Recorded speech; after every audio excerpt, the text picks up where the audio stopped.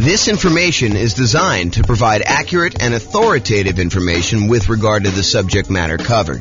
It is offered with the understanding that the presenters are not engaged in rendering legal, accounting, or other professional services. If legal advice or other expert advice is required, the services of a competent professional should be sought. Welcome to the Brandon Real Estate Investing and Real Estate Financial Planning Podcast. Learn all about investing in real estate in Brandon, Florida, with a combination of real estate financial planning and modeling with numbers specific to Brandon, plus syndicated, more generalized recordings of live and pre-recorded real estate investing classes, not all of them specific to Brandon. Be sure to stay tuned after the podcast for a message from our sponsors.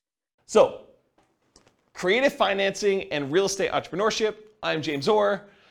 So when I started putting together this series of classes, I wanted to cover all of the different real estate investing strategies. I did a single 2-hour class where I went through all the different strategies with like a big picture overview.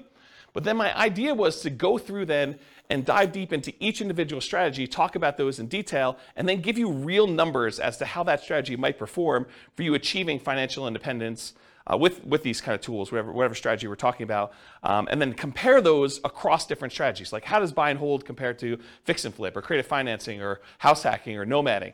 And so I wanted to go and do deep dives into each of the classes.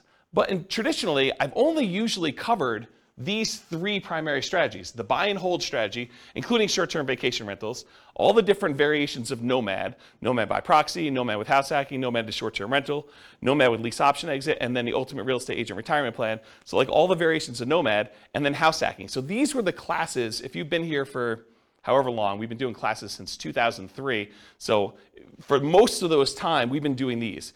It's been really exceptional for us to go do classes on these other strategies. So tonight's a kind of odd class in a lot of ways because I don't typically teach creative financing. I've done a lot of creative financing, not recently, but I've done a lot of creative financing, especially early on in my career. And then like quick turning, flipping properties, BRRRR, wholesaling, options, option auctions, tax liens, and partnerships. So these are sort of like the secondary tier of class topics that I don't frequently teach, although in some cases I've got good experience in those, and especially with the modeling we do, I think you'll learn some stuff that you've never seen before.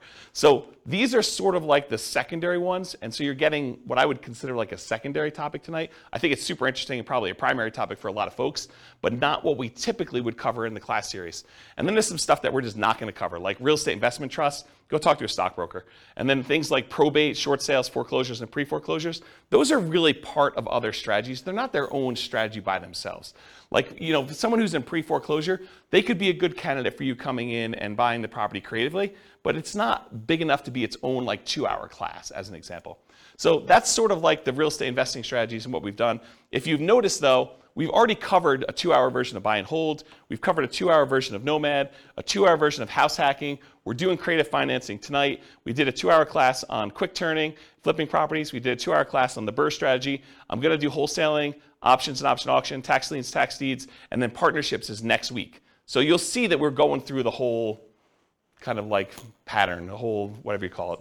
Oh, I don't know, the whole thing, whatever it means there. Any questions on this? All right, cool. All right. So I'm going to take some time to go over all the different types of creative financing and make sure that you got that. Did you guys all get handouts? If you haven't been to one of the class where we've done these models before, there's some handouts for you. If you've been already and you don't mind, because some of them I don't know if I printed enough, but if you email me afterward, I'll give you a copy. But if you just do the one there, it's like a handout that goes over all the different strategies, and then a kind of like a strategy profile for filling out the strategy tonight, and then one for the loans, kind of goes over the different loans. So if you don't have those, make sure you get them. You guys should have copies, right? Yeah, they're the same as last time. They're not any different. They're all the same. Okay, so let's do creative financing. I'm just going to walk through all these different ones. And if you haven't been to a live class before, I'm really informal. So if you've got questions, please interrupt, and I'll be sure to answer any questions you have. If you need extra copies, go ahead and take them while I have them, if you need them, or if you need someplace to take notes. Okay, so creative financing. So let's start with owner financing. So owner financing is when the seller of the property, the owner of the property, acts like the bank. They are willing to accept monthly payments or yearly payments or quarterly payments, whatever you guys decide to negotiate. But most of the time, it's going to be monthly payments. They'll accept monthly payments for you to acquire the property. There'll usually be a mortgage or deed of trust on the property, and you'll make payments to them based on your agreement, your loan agreement with them. And then once you've paid off the property in full, they will release their lien on the property, and you will be the complete owner. So you go to them, and instead of having to go to a bank separately and get financing, you ask the seller to carry back the financing. So you say, listen, Mr. Seller, I want you to sell me your property for $400,000, and I may or may not give you a down payment. You negotiate all that, and you may or may not look at my credit score, which is also negotiated, but then you make payments to them based on whatever interest rate you negotiate, whatever term of the loan you negotiate. So that's what owner financing is. Does anyone have questions on owner financing? It's a pretty straightforward one. Yeah? Does the seller have to have the loan paid off to offer that to the new buyer? That's a really good question. So the question was for the microphone, does the seller need to have their loan paid off in order to be able to offer owner financing? And so for the formal definition of what I call owner financing, yes. Otherwise, you'd be in what I call the wrap financing column here. So if you have wrap financing, then that would be where the seller has an existing underlying loan on it, and then they're wrapping that loan and accepting payments from you for a larger amount, and then they're using part of the payment that you make to them to pay the underlying loan that still exists on there. So my definition of owner financing is it has to be free and clear. My definition with wrap financing is you can get a seller to offer some type of seller financing, but they can wrap the underlying loan there. Or if the seller has the ability, they could pay off that underlying loan completely. Then the property would be free and clear, and then they could offer regular owner financing to you. Okay. Does that make sense? Yep. Okay. So going on to the next one, which is wrap financing.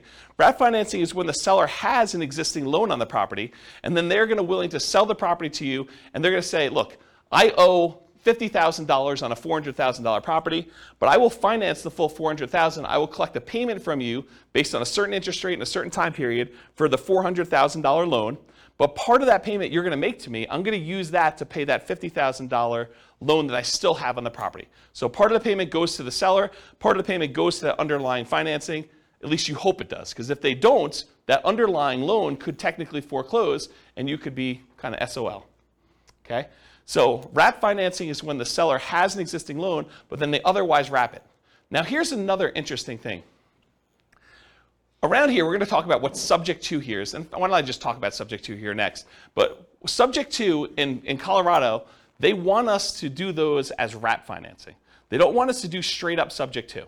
They don't want the seller to just deed you the property and have no recourse if you don't make the payments. So they would prefer that you have the seller go wrap the loan so that if you don't make the payments, the seller can foreclose and get the property back on the thing.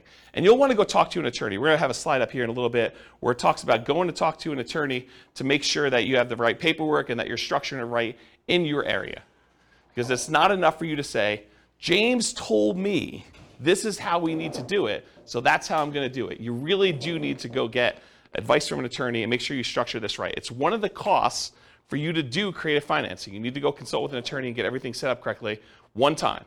And then if you decide you want to hire them for each deal, you can do that. If you think you know enough after you've talked to the attorney, when you got all your paperwork done right the first time, then you can decide to just do that yourself. That's up to you. All right, so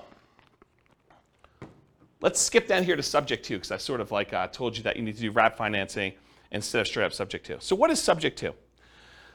Subject to is buying a property where you agree to make existing payments on the underlying loan. So imagine you had a seller who was married, him and his spouse owned a property, and she decided to run off with the plumber. And so she left him. And he's like, look, I can't live in this house anymore. I can't afford to make the monthly payments. I'm going to move back in with my parents, try to recover emotionally and financially from this devastating event with my wife leaving with the plumber.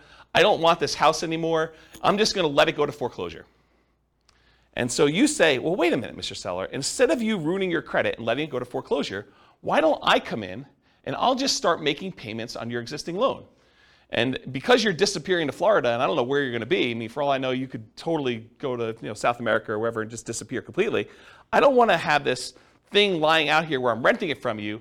Why don't you deed me the property now, and I will make payments on your underlying loan, and I'll own the property, but the loan will remain in your name. And so you won't have a foreclosure on your record. You won't be late on this loan because I'll make payments on it. And everyone will be happy.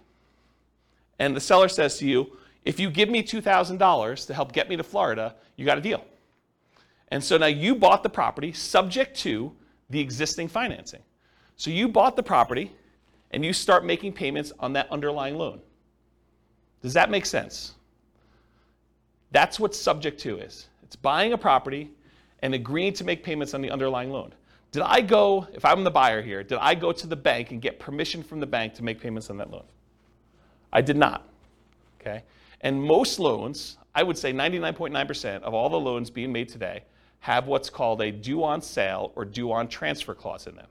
And what that due on sale or due on transfer clause says is that if the seller transfers ownership of the property, that the lender has the right, does not have the obligation, but they can, at their option, decide to accelerate the loan so the entire loan is due and payable. And if you're unwilling or unable to pay the entire loan off, then they can foreclose on it and get ownership of the property back if the seller transfers ownership and does not pay off the underlying loan. So there is some risk to buying a property subject to.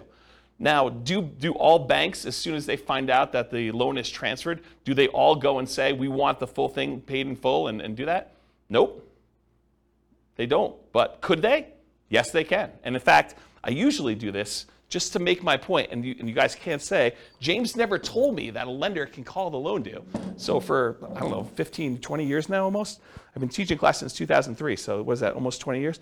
I always stand on a chair and I tell you, the lenders can foreclose on the property.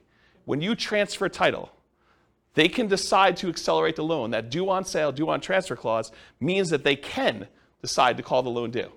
So you can't say, James, you never told me that, because I'll tell you, I stood on a chair and I told you that the lender can actually do that. Now, will they do that? I don't know. Historically, they haven't. But, if you go and now interest rates for the last couple of years have been in the, 3%, 2% sometimes, 4% range, and now interest rates are 5%, 6%, 7%, and you're going to go, take over a loan subject to, and the interest rate's 3%, and if you had to go refinance, the loan's going to be at 5 or 6%, might a lender be motivated to say, we're going to accelerate the loan? I could see a case where they would. The chance of you going back to that lender and refinancing, they're not going to get the 4, 5, or 6% loan, right? I mean, you're going to go to a different lender. If they're foreclosing on you or they're threatening to kind of accelerate the mortgage, are you going to go to that lender and try to get a loan? Unless they give you some type of incentive to do so, probably not. So they're not really probably going to directly benefit, but what if they had some motivation? What if they, thought for some reason getting this loan off their books was a benefit to them, and they were looking for a reason to get it off the books? Could they go and do that? Absolutely, okay? And so, remember my example where the guy was going to, his wife left him and went off with the plumber, and now he's moving to Florida? Well, what happens if you don't make the payments on his loan? Right? Now it's a problem for him, because now the loan is now, in default, and he could be foreclosed on. He could have a foreclosure on his record. That's not ideal. And so one of the reasons why I told you that, at least in Colorado here, they want you to do wrap financing instead of buying subject to, is because with wrap financing, if you're not making the payment to them, they can then say, wait a minute, okay, now I can foreclose on you because you are not making the payment to me, which means the payment on the underlying loan is not being made, and now I have some recourse against you for doing that. Where before they don't, because they deeded you the property. The deed represents ownership. So if the seller deeds you the property, you now own the property, even though there's a loan in their name still on the property. Okay? So that's why we tend to do wrap financing. But again, you're going to want to talk to an attorney and get specific advice about this. Does anyone have any questions on subject to wrap financing or owner financing at this point? We've covered a lot of them.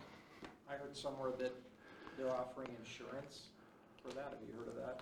No, insurance in what way? So Bill said, it's Bill, right? The due on sale clause. So if the bank actually goes forward with it, you can buy insurance to protect you from that. I've not heard that. If you do find out where it is, please email me, because I'd be interested to see what that says. Yeah, I've not heard of that. So Bill said that there's a company that's offering you insurance in case a bank decides to accelerate the loan and execute their due on sale clause. I've not heard that. Yeah, that's interesting though. And I will tell you, this is a gray area, a relatively controversial subject. There are some people that will tell you it's not a big deal, go ahead and transfer it. I've never seen one happen. I actually know of one that was accelerated. But like some people say, I've never seen it happen. So you could do this with impunity. It's not a big deal. They'll also tell you, just hide that you've done the transfer. Like, buy the property, put it into a trust. If you put the property, they'll tell you this, it's not true. They'll tell you if you put the property into a trust, if you have the seller put a property into a trust, and then you take over the trust, that actually eliminates the ability for the lender to accelerate the loan and use the due on sale clause, and then start their foreclosure process if they want to. That's not true. The phrase that they're referring to is that a seller can move the property into a trust for their own estate planning purposes. But as soon as you take over ownership of the trust, you have violated due on sale clause. So if they maintain ownership of the trust, if it actually is for their benefit directly, then that doesn't violate the due on sale clause. But if you take actually ownership of the trust, then that happens there. And they'll say, but no one really knows the trust. The trust is a private document. It kind of sits there. Well, maybe, right? I mean, if a seller really wanted to know, and the information technology has become so good these days, that if a seller really wanted to know, they're going to look at stuff like, did the insurance change names? Did the water bill get changed to a different name? Did the electric bill get changed? And you're going to say, but sometimes tenants will do that. Yeah, you have enough of these things happening. I think a motivated lender could go and do that. So just do it with your eyes open. Talk to an attorney and get advice on it. But this is not with zero risk proposition, in my opinion.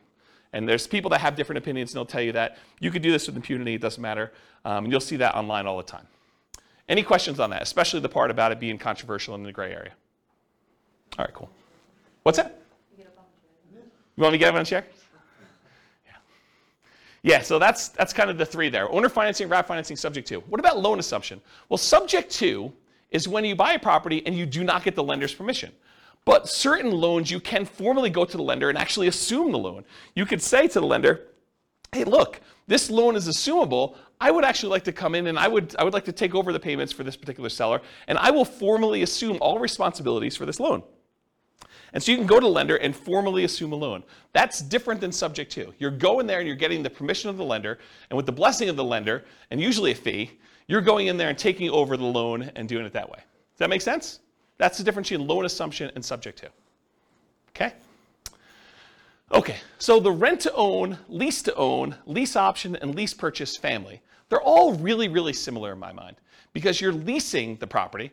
The seller of the property, the owner of the property, is saying to you, look, I will allow you to have occupancy of the property, and in exchange for that, you're going to pay me a fee, usually monthly. It doesn't have to be, but it usually is monthly. They're going to pay you a monthly. You're going to pay the seller a monthly fee in order to lease the property or rent the property for a period of time.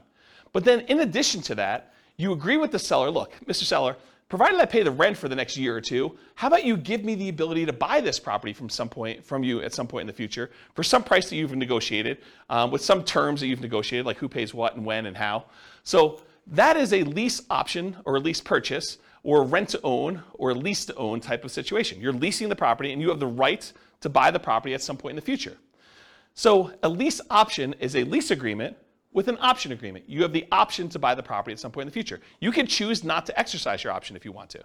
That's what a lease option is. You lease the property, and at some point in the future, if it makes sense to do so, you can go and buy the property. Lease option. A lease purchase is a lease agreement with a purchase contract.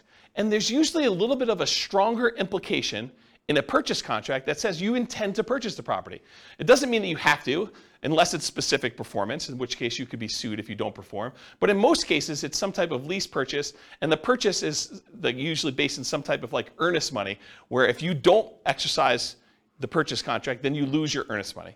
Although there's some ways you could write it where you don't actually lose your earnest money, but I think most of the time there's some type of loss there.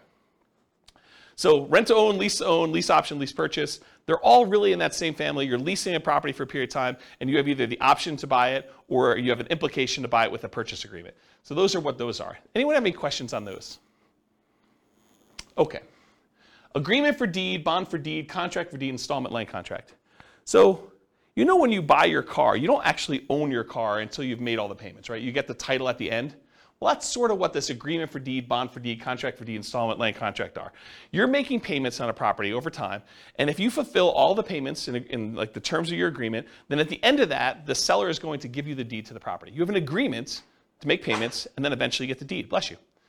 Or you have an installment land contract. You have a contract for the deed where you're agreeing to do certain things, and at the end you get the deed for the property. So it's sort of like car payments for houses is the best way I can describe it. Okay? So those really are the 6 types of creative financing. Owner financing, where they don't have a loan and the seller acts like the bank. Wrap financing, where they have an underlying loan and the seller acts sort of like the bank, but there's a loan on the property. Loan assumption, where you formally go and assume responsibility for the loan with the lender. The rent-to-own, lease option, lease purchase family, where you're leasing the property and you have the right to buy it at some point in the future. The agreement for deed, contract for deed, installment land contract, that sort of family, where you are kind of like making payments and then you get the deed at the end. And then finally, subject to, where the seller just deeds you the property and technically you don't even have to make payments on the underlying loan. It doesn't have to be that. You're just buying the property knowing that there are existing liens on the property. But in the overwhelming majority of the cases, you're going to agree to make the payments on that loan. You're buying the property subject to, and you're going to agree to the seller that you're going to make those payments. Any questions on those 6? Okay. So for tonight, I'm gonna discuss those different strategies, and we're gonna go into like all the different risks and is it scalable and all the kind of different characteristics of doing these strategies. But I'm gonna talk about things, and I have to generalize in order to do it. Are there exceptions to what I'm gonna say tonight? Could you say to me, but James, what about this really weird situation where this happens and this happens and this happens? Isn't that sort of different than what you're saying? Absolutely. I can't cover every possible situation that comes up. So there are exceptions to everything I'm gonna say. And I've tried to be comprehensive and include everything I can, but it's not possible to do that. There are exceptions to everything. So you can find a deal or structure a deal to make choices that are not in line with what I've defined here. And beware, just because you don't think there's a chance that X can happen, it doesn't mean that it won't happen. This is designed, in my opinion, to be a starting point discussion to help you make better investing decisions on your own with additional knowledge. This is not like the end of your education. And at a minimum, in my opinion, in order to do any creative financing deals, you should budget talking to an attorney in your marketplace who like specializes in doing creative financing to make sure you're doing it right in your marketplace. You should not say, James told me this, therefore it is 100% correct in my marketplace. Okay? Do your own research. All right, so creative financing variations. So if you have your handout with you, the one that has like all the different creative financing things on here, you'll notice at the very top is a quote. It says, what's a strategy? A strategy is a unique combination of entry, holding period, and exit. So how you get into a deal, the period of time or how you hold the property, and then how you get out of a deal, okay? So entries can be any number of the creative financing options. You could buy a property using lease option, you could buy it using subject to, you could buy it using wrap financing, you could buy it with owner financing. Those are all examples. A holding period can be dictated by the type of financing you do. If you have a lease option on a property and your lease is 2 years long and your option agreement is 2 years long, you're not holding it forever. You have a 2-year period.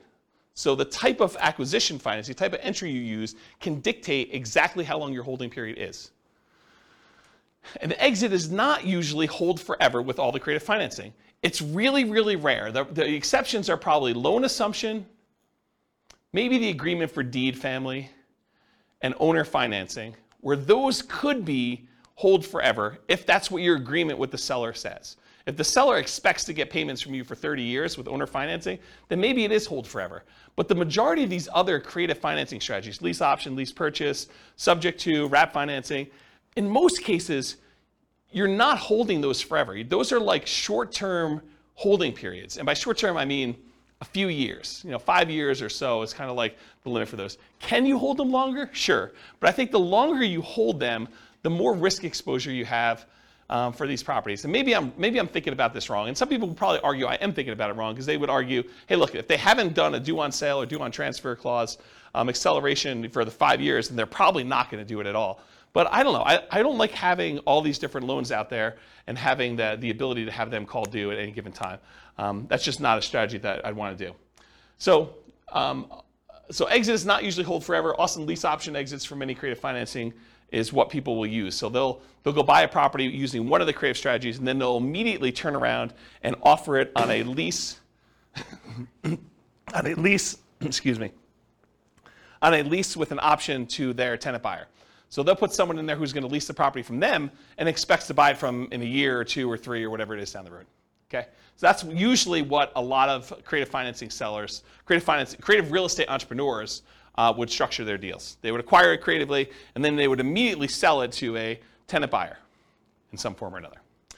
Now, you can do these in your local market, but you can also do these remotely. If you happen to be in a market where a lot of these other strategies are really hard to implement, this is not a strategy that you have to move into a property. It's not like doing nomad or house hacking, where you have to live in the property. These can be done remotely.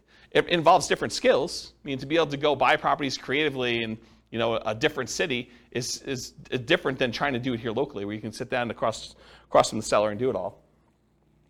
So yeah, you can do it locally or you can do it remotely. They can be properties of any type. Doesn't have to be single-family homes. Could be duplexes, triplex, fourplex. Could be commercial buildings. Could be industrial buildings. Could be anything. We're going to tend to focus tonight on single-family homes. And then this is an interesting one. And if you're interested in it, you probably should look into it more. But Richard Roop used to teach a strategy called the ultimate strategy, which is a variation on owner financing. And really the like really short, I'm probably doing a horrible job at explaining it to you. But the real difference is that with owner financing, the way Richard Roop teaches it with the ultimate strategy is he will include in there a term that allows you to move the loan to a different property. So if you get owner financing on a property and you ultimately sell that property 2 or 3 years down the road, you may not want to actually pay off the property, right? You may want to say, I'm going to sell it, but I've got this really great owner financing loan on it. And you want to be able to move that loan to another property so that you can use that financing again repeatedly. And so that's called substitution of collateral. If you're interested in that, go do a search for substitution of collateral, and it will allow you to substitute the collateral. The collateral in this case was the house. So you could sell the house and say, okay, this house was the collateral for this mortgage I had on this property, but owner financing mortgage. But now, since I've sold that property, I'm going to move this to another property that I own or a property that I'm acquiring, and I can substitute the collateral. And you'd want to do that if you were creating really, really good owner financing with the seller. And the seller ideally wants to continue receiving payments from you. Maybe they don't want to receive a $400,000 lump sum of money and kind of screw up their tax planning. Maybe they really do want to keep that. And so they may be motivated to allow you to move this loan from one to another. So if you're interested in that, go look up substitution of collateral, and you can find some different strategies. There's some pretty interesting things you can do with that. Another source of this idea of substitution collateral, I'm not sure if they're even selling them anymore, but it was a guy named Mike Summey. I think it's Summey, S-U-M-M-E-Y, I believe, Mike Summey. And he wrote, along with Roger Dawson, he did a series of books called The Weekend Millionaire Real Estate Investor. And there's a series of them. There's like the Weekend Millionaire Real Estate Investor book. There's like an FAQ book. There's a book on negotiations, which Roger Dawson is sort of known for. And those are actually pretty good books for kind of like doing calculations for owner financing and making sure that you're only buying positive cash flowing properties and things of that nature. And he does talk about substitution collateral in there. So that's another good reference for it if you're kind of looking for a mass market paperback source for this information. So, all right, any questions on creative financing variations? Is this helpful for you guys? All right. Sometimes I get in my own zone. I like just sort of like walk and talk and pace, and you guys get the benefit of that. I look like a caged animal up here, just walking back and forth. All right, so is real estate, is like all the creative financing stuff, is that like a real estate investor strategy where someone is deploying money and they're expecting to get a return on their money? Or is it more of like an entrepreneurial, like a real estate entrepreneurship sort of thing where they're actively doing work and they're expecting to be earning money for the work and labor that to do it? Maybe there's a little bit of money involved in there, but primarily it's like the effort and the labor doing it. What do you think? For creative financing, is it usually like I'm deploying a large amount of money, or is it usually like I'm out there hustling and doing work and trying to convert that to big chunks of cash in some form or another? What do you think? Yeah, I think this is an entrepreneurship one. I think this is a pretty clear example of it. You're going to do all this effort and work. You're not really taking like big down payments and going buying 20% down or 25% down buying whole type properties. So here's the big slide. And this is a slide I think that it's going to disappoint some folks because they're all coming into this creative financing world thinking, I don't need to do, I didn't want to do all this creative financing because I don't need to have any money in the deal, right? I could do all this stuff without any money. Well, maybe. I mean, you probably could find a deal where you could do it with no money, but I think that's exceptional. I mean, like really, really exceptional. Once you see my list of what the expenses are for doing it, I think you'll agree with me. It would be pretty exceptional to do that. So the first thing for money required, the first thing is you absolutely have to go talk to an attorney. I think anyone who is going to go try to do these deals without having a consultation with a local attorney who specializes in some type of creative real estate financing, I think that's a huge mistake. I think you could easily lose a lot more money than you could possibly make on this deal by screwing this up. And so it pays to go have a 1 hour, 2 hour, 3 hour consultation. It'll cost you, I don't know, $500, maybe $1,000. But if you think about it in terms of being able to acquire deals creatively now, I think that's a worthwhile expense to do that. So number one, you need to have a consultation with a local attorney to get the correct paperwork and advice on how to structure these deals. Because if you hadn't come to this class or listened to this episode on the podcast later, you would think to yourself, oh, I'll just buy subject to. I don't know about this whole wrap financing thing. I didn't realize that was going to be a big issue. And it's not an issue until it is, right? It's not an issue until something happens where now the seller feels like you screwed them and they go and they talk to the Division of Securities or what do they call the people that are looking out for the consumer's welfare in like the state? Anyone know what that division is? It's like the Consumer Protection Department or something. I don't know what they call it. But if they go complain that you're doing this kind of weird stuff and a kind of government agency with unlimited resources and trying to make a lesson of you, I don't know. I'm not sure I'd want to be on the other side of that. So I think you want to go talk to an attorney, make sure you structure this correctly, get the right paperwork for your city, make sure you're doing it right. So that's money required. And I think if you're doing your first deal, I think you could structure this in a way where that becomes almost a cost of doing the deal, right? You can come to an agreement in kind of spirit with the seller and say, look, seller, so once we come to an agreement on paper, I'm going to go meet with the attorney and have the attorney draft this up the way it's supposed to be with legal paperwork. And that sort of becomes part of your acquisition for the property on that first one. You don't have to do it ahead of time, although I probably would. I'd rather spend the money up front and know exactly what I'm doing rather than wait till the last minute and try to structure it that way. Okay, so money required, consultation with local attorney to get correct paperwork and advice. The next thing is, how do you find these deals? We're going to talk tonight, I have a few slides on marketing. We're going to talk tonight about lazy marketing versus poor marketing. Lazy marketing is where you're willing to spend money in order to get deals flowing to you. That's lazy marketing. Poor marketing is where you're willing to put in effort, time, in order to have deals that you go out there and find. Okay, and I have a couple slides with examples and I'll go into that. But if you're not going to do all poor marketing, which you're going to get tired of doing this if you've never done this before, to go try to find deals using the poor strategies, it's very, very labor intensive, and I don't think it's very much fun personally. But I think eventually you want to get to the point where you're doing lazy marketing, you're putting out marketing, spending money to do things, and having deals flow to you. So I think you're going to need to have money, bless you, I think you're going to need to have money set aside, marketing, in order to find or acquire the deal.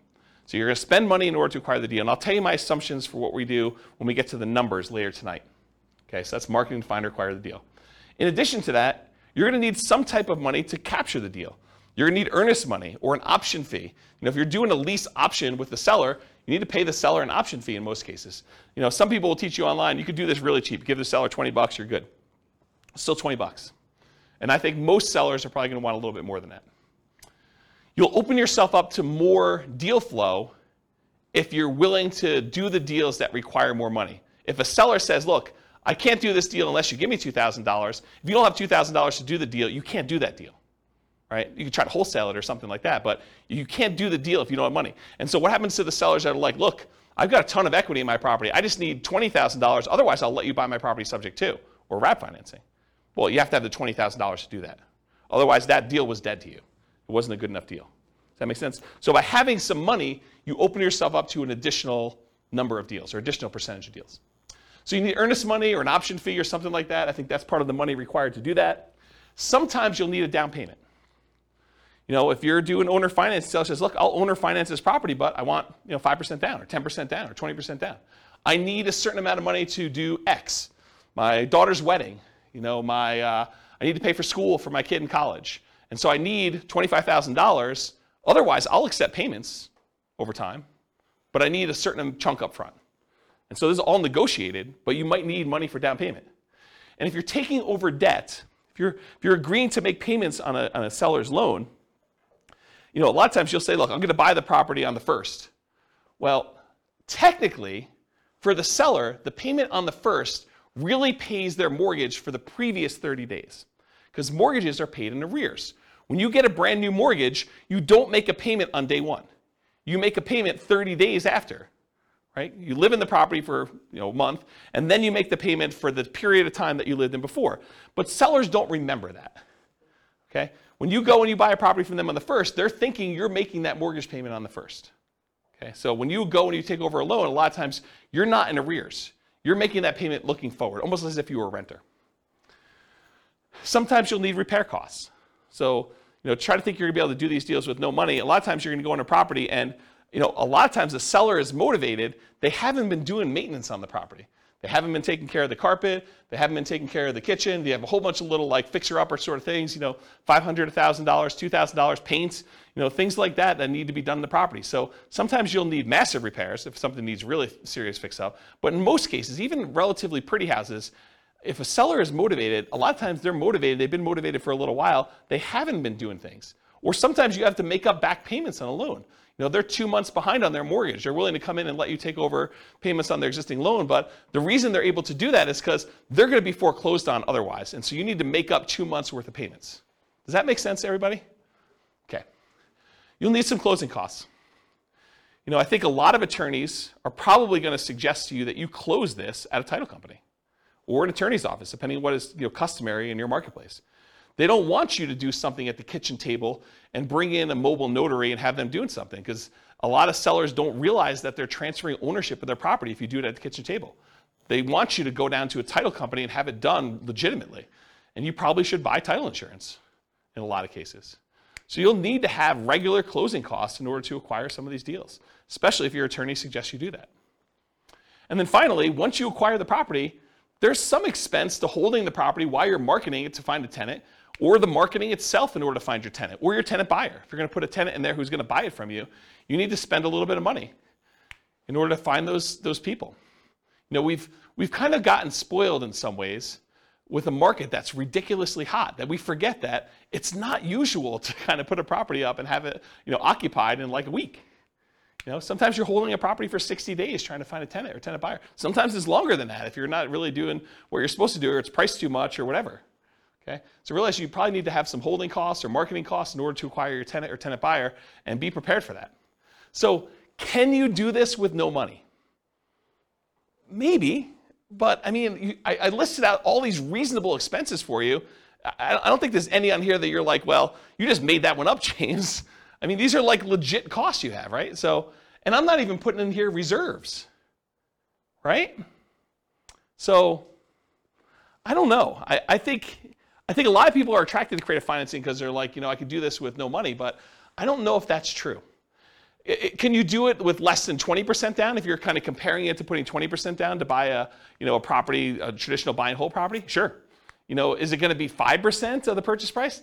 I think you could start pushing toward 5%, with some of these costs. We can get there. I'll show you some assumptions I have a little bit later, but maybe it is still cheaper than doing like a nomad strategy, or is it going to be 3.5%? I don't know. Maybe it's better to do a 3.5% FHA loan to do that. Okay. Anyone have questions on the financing stuff? Is that helpful? Is that like a surprise to folks? Not what you're expecting when you came in? Everyone knew this? You've heard me talk about it before already? Okay. It's this fine line between, I don't want to discourage anybody, right? Like I want to be encouraging and tell you, you could do this. You go get advice from an attorney, and you can go out there and you could do these deals. And I'm going to show you some numbers that you're going to be motivated to do it, right? Because you're going to see the numbers, you're like, holy crap, this is awesome. But to go think that it's awesome and that you're going to be able to do it with no money, I'm not so sure that those are compatible thoughts. And so I'd rather be realistic and have you go into it knowing that you're going to need to put some money into this and get it working than to think that you're going to be able to do it with no money down and be really frustrated when you find deals that all require some money and you're spinning your wheels and not able to get any traction. Yeah, question? Like maybe naive, but so yeah. Some of this creative financing methods, let's say you were combining this with nomading, yep. You can only get 10 like conventional loans. Would these be considered against those loans, or would this be kind of depending on how you write it up? How does it count? Yeah. So it's a really, really good question. So the question for the microphone is, if you're going to do creative financing, do those loans count on your record for being able to get additional loans? If you're limited to getting 10 loans buying traditional, like buy and hold properties, non-owner occupant. For the owner occupant ones, you're not limited to 10, by the way. Yeah, but for like traditional 20% down investor loan, a lot of times you're limited to 10, then you got to switch over to some type of portfolio loan in order to do that. So do these creative financing ones count? And it's weird because some lenders will tell you absolutely, especially if they appear in your tax return, right? They'll show up on your tax return and you're like, I'm responsible for this loan. I've been taking the deductions for it and everything, and they'll say, this sort of counts. Other lenders will say, hey, if it's not on your social security number, it doesn't count for you. And so some investors will actually buy these in the names of LLCs or something like that, and they'll have the LLC be the owner of it. It's not on their social security number. It's not a loan on their name, and it'll be on the LLC's tax return and stuff like that. But you're going to want to check with the lender to find out. But it's this weird gray area as far as that goes. Now, if it's owner financing, I think that's pretty clear, right? If it's owner financing and it's in your name, I think that's pretty clear. If you're buying something like subject to, that starts getting a little bit weirder to do it. But one of the great things about structuring these is it doesn't have to be you individually that's buying the properties. It could be an LLC or your IRA or your 401k or something like that in order to be able to acquire these properties. And then you're sort of in this area where do those count or not for stuff, yeah. So I wish I could answer you directly and tell you definitively, yes, it's like this, but I think it's going to be how a lender looks at it. And I've seen lenders do weird things with commercial loans too, where they will not count commercial loans against you, and then other ones will want to. So it may be just that particular underwriter, and yeah. If there's a lender listening to this, please reach out and let me know what the thoughts are, because I don't know the answer to that, and I'm not a lender. Does that not answer your question appropriately? Yeah. Okay. Okay, good. Any other questions about the money? All right, cool. All right, so these are the 3 slides on marketing. I'm going to do an entire separate 2-hour class on motivated seller marketing, how to find off-market deals. But this is what you get tonight. So motivated sellers for lazy and poor folks. So lazy methods: more money than time. It's easier to scale up in size. You can decide to spend 3 times as much marketing. You've scaled to 3 times. It's hard to work 3 times as much when you're already working full time. You sift and sort for great deals. So you have all this marketing out there. It's bringing deals in using some type of paid marketing methodology where you have deals coming in, and then you sift and sort based on the deals coming in. There have been times when I probably stupidly overspent on marketing and had more deals coming in than I could possibly handle. And there were more people I could even call back. I was like so busy that people were calling in, I wasn't calling people back. And I told my assistant at the time, I'm like, look, I'm only going to call back people that call twice. So my sifting criteria was if they didn't call twice, I'm not calling them back. That was like my criteria for calling people back. And then I for a very brief period of time, because this all went out at the same time and I was just really swamped and overwhelmed, I would start just doing like lowball offers on the phone as a pre-screening call, which is not what you want to do. But I basically say, look, if you want to sell me your property, these are the metrics I'm using to analyze your deal. Are you interested in that? And if they said yes, great, going out and buying that house, right? But I don't recommend doing that. I don't think it's a good idea. But you can if you decide to put out enough marketing where you're coming in, you're sifting and sorting for great deals by doing it that way. Poor methods, so that was lazy methods. Poor methods, more time than money, and willing to invest the time to find motivated sellers. They tend to be time-intensive type activities, therefore harder to scale. And you tend to want to work or overwork every lead, which leads you to try to make non-deals or bad deals into deals. So the tendency when you're doing the poor marketing is you're putting out so much effort, so much manual labor that a seller who is motivated calls you and you do everything you can to try to make this deal work, even though it's just not a deal. And I think that's the tendency when you have limited deal flow and you get frustrated because you're like, I've only had this one call in the last 2 months. I've been putting in effort every day, doing 10 hours a day of door knocking or cold calling or replying to ads of people that are for sale by owners or whatever you're doing that's kind of like these poor marketing methods. And then finally someone says, hey, I'm potentially interested, and it's really not a deal. The reason why they're motivated is because it's not a deal. It's like something you should not buy. But like you try to look at it from every angle. You're like, I must not be looking at this right because this is the only one I've got, so it's got to be a deal. There's, like the old joke about, there's got to be a pony in this, thing somewhere, right? Like you're trying to find something to make it work, but it's not, okay?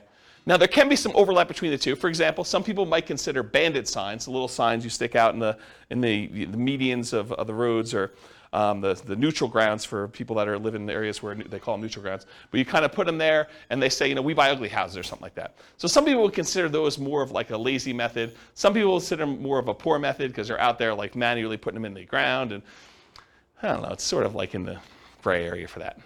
Okay? So let's talk about some lazy methods. Lazy methods, again, are the ones where you're being lazy, you're willing to spend money. So billboards and bench signs, car signs, like the magnetic signs you put on your car or car wraps, any direct mail, postcards, yellow letters, handwritten yellow letters, probate letters, all examples of direct mail. Websites, pay-per-click, where you actually pay Google or some of the other search engines that when someone searches for sell my home fast in whatever your city is, that you come up, your website comes up, and every time someone clicks on your ad, you pay a fee to them. Voice or text broadcasts, where you're doing outbound voicemail blast that says, hey, I'm interested in buying your home, give me a call. And then lots of voice broadcasts or texts that say, hey, I'm interested in buying your home, text me back or call me at this number. Those are variations of lazy methods. Newspaper advertising, although newspapers are not nearly effective as they once were. Although, you probably could find like one that does work. Radio and television ads, and Yellow Pages, which again, who uses Yellow Pages these days? But I wanted to be comprehensive, and this is an old list that I used to teach in a class a while ago. Any questions on lazy methods? Okay. Poor methods, bandit signs, those little yellow signs or white signs you put sort of in the median or neutral ground, and kind of says we buy houses or we take over payments and buy a house any condition, cash for house, cash for keys, stuff like that. Business cards, you're putting out business cards, hand them out. People that you meet, contacting for sale by owners, getting on the phone and dialing, going door to door, stuff like that. Door knocking, door-to-door flyers, door hangers, and sticky notes, any type of door-to-door guerrilla type marketing. I consider that more of a poor method. Driving for dollars, looking around for properties that are obvious in need of repair, or they've got 37 old newspapers laying in the driveway, or 57 pizza hangers on their front door. It's obvious no one lives there and the house is abandoned or something. You drive around looking for houses like that, and they try to track down the seller, contact them, and ask them if they're interested in selling their house. That's a strategy. Flyers and the free flyer method. So you could put out door-to-door flyers. I think that was already on there. The free flyer method is you can go and contact 3 other businesses in the area and have them all agree to pay for a half page of a flyer. And you can charge them 1/3 of the cost for the flyer so that it covers all the printing for you. And then you go around and do door-to-door where you put up all the flyers, or you have them cover 1/3 of the cost of the printing and someone to deliver them for you. And you basically get the 4th spot on that 2-page thing for free. So it's a way for you to have an unlimited budget for doing marketing where you're getting 3 other businesses, the pizza company, the plumbing guy or AC guy or, something else, the weight loss guy. And they're all like on there and they're trying to sell their product or service, and you're one of the 4 on their advertising, and you do as much free advertising as you want doing that. That's what the free flyer method is. And then networking, telling people, what do you do? I buy investment properties. Someone is needing to sell their property, I can help them sell their property, that sort of stuff, elevator speech. Sometimes you can find properties through real estate agents. I have bought properties creatively through real estate agents. It's hard to do. You can do it, though. Posting ads, going on sites like Craigslist or something like that in order to find potential deals there. Promotional clothing, we buy houses type shirts or things like that. Real estate wholesalers and bird dogs, you can find deals that way. And then your website, if you're willing to do search engine optimization, write content, or do social media marketing, you could find deals that way as well. So those are all like more the poor methods where you're putting in more labor in order to find deals. Does that make sense? You guys understand the difference between lazy methods and poor methods and why I differentiate them and kind of how they work and scalability and stuff? Good? Cool. Credit required. So do you need credit in order to buy properties creatively? Strict question. Because you have to negotiate with sellers. So really, it's not automatic that the seller is not going to want to check your credit. I think that a lot of sellers, especially sellers who are motivated, are not going to need to check your credit. But I think that there are some sellers who are not motivated and they own their property free and clear, and they may be a good candidate for owner financing, who may say, yeah, I'm willing to owner financing for you. How's your credit score? And you tell them it's good. You want to check my credit? And they're like, yes, I do. It's a requirement for me to do owner financing with you, and they're going to want to check your credit, and so that becomes a requirement. So if you don't have good credit, you can't do those deals. Or bring in a partner. That was a pause for a drink. So transactions tend to be negotiated with the seller, so credit required is often a negotiation between you and the seller. There is a greater chance of finding options that do not require you to have personal credit with creative financing directly with a seller, especially if you're helping a seller solve a problem, if they're motivated in some form and they've got an issue that you can solve. Okay? This also opens up that since you don't need your personal credit to do it, you can buy in the name of an LLC or company if you want to structure things that way, or trust, or your IRA or your 401k, which we'll get to here in a second. Any questions on credit required? Cool. So skills required. So what do you need to know? What do you need to be able to do in order to do creative financing? And I think this list is a lot longer than a lot of other strategies because there's a lot more moving pieces. So the primary skills required for creative financing are, number one, you got to find deals. So a lot of times that means you need to have marketing skills. Because this is not like, you're trying to do traditional buy and hold, you're looking in the MLS, and all you got to do is keep looking at the stuff until you find one that works where you run the numbers. Now you got to go out there and actually get deals. You got to create motivated sellers. You got to go find them and identify them and have them call you or call on them. So finding deals, you need marketing skills. You still need to be able to analyze deals. And analyzing deals for creative financing, it adds an additional layer of complexity. It's not something you can't learn, but it's not as straightforward as just, I'm going to get a 20% down loan. Do I like the cash on cash? Do I like the internal rate of return? Am I looking at those numbers? It's a little bit more nuanced than that of how you structure it, how you run the numbers. Once you've done it a few times, it's pretty easy. So you need to be able to do a deal analysis. In some cases, you'll need to do rehab estimating, going into a property and finding out how much it's going to cost to get it ready to rent or a tenant buyer. You need to do cash flow estimating, figuring out what the rent's going to be on that and doing those calculations. And in a lot of cases, you may need to estimate value to find out what you're going to sell the property for to your tenant buyer and what you're going to be able to buy it for, and is that a good enough deal? And is that reasonable? Will the property appraise when your tenant buyer goes to get a loan on it and cash you out? And so I think you need to be able to estimate values of properties. If you're doing traditional buy and hold, you may not need to do that at all. So it's an additional skill. Deal structuring, I kind of talked about that already, but you need to be able to structure these deals, figure out how you're going to structure, what type of creative financing you're going to offer, what type of profit spread you need, what type of cash flow you need, all those different things as part of deal structuring. In some cases, you may want to go raise money. So possibly raising money becomes more of an issue with this. I think you could probably list that in a lot of different strategies, but I think it's even more appropriate in this particular one, is possibly raising money as a possible skill. And then selling or filling the property, either selling it outright or putting a tenant buyer in the property or putting a tenant in the property or doing a short-term rental. Whatever you decide to do as your exit strategy, you need to be able to do that part of that skill too, or managing someone who's willing to do that. Property management, while the tenant or the tenant buyer is in the property, you need to be able to do that skill. And it can vary. The skill is either you doing it yourself and all the skills needed to do that, or hiring somebody else like a property manager and then being able to manage the property manager to do that. The rehab itself, you might be doing the work yourself, you might be managing subcontractors, you might be managing a GC, general contractor. So you'll need those skills too. And then this is it's deceptive, right? But I think this is a sales job. Being able to go out and, quote, sell the seller on why your solution is a good solution for them and talk to them about the pros and cons and the benefits of doing that and how it's structured, and that's sales skills. So you need to be able to go sell the seller. So it's a sales job to do this. And then of course, once you get the property, selling it to the tenant or the tenant buyer, I think that's a sales job as well. So despite what a lot of folks think, this is a sales job. And then you need to do all these other skills on top of that. Okay. Any questions on skills required for doing creative financing? Nothing? I got no questions. I would just recommend, if you're marketing, you're reaching out to sellers, to have a good CRM. So a big thing about managing your contacts, when you contact them, how often you contact them. You can also figure out your KPIs. Basically, you figure out how much it costs to get a deal in the contract. So those are some pretty important things. It's Taylor?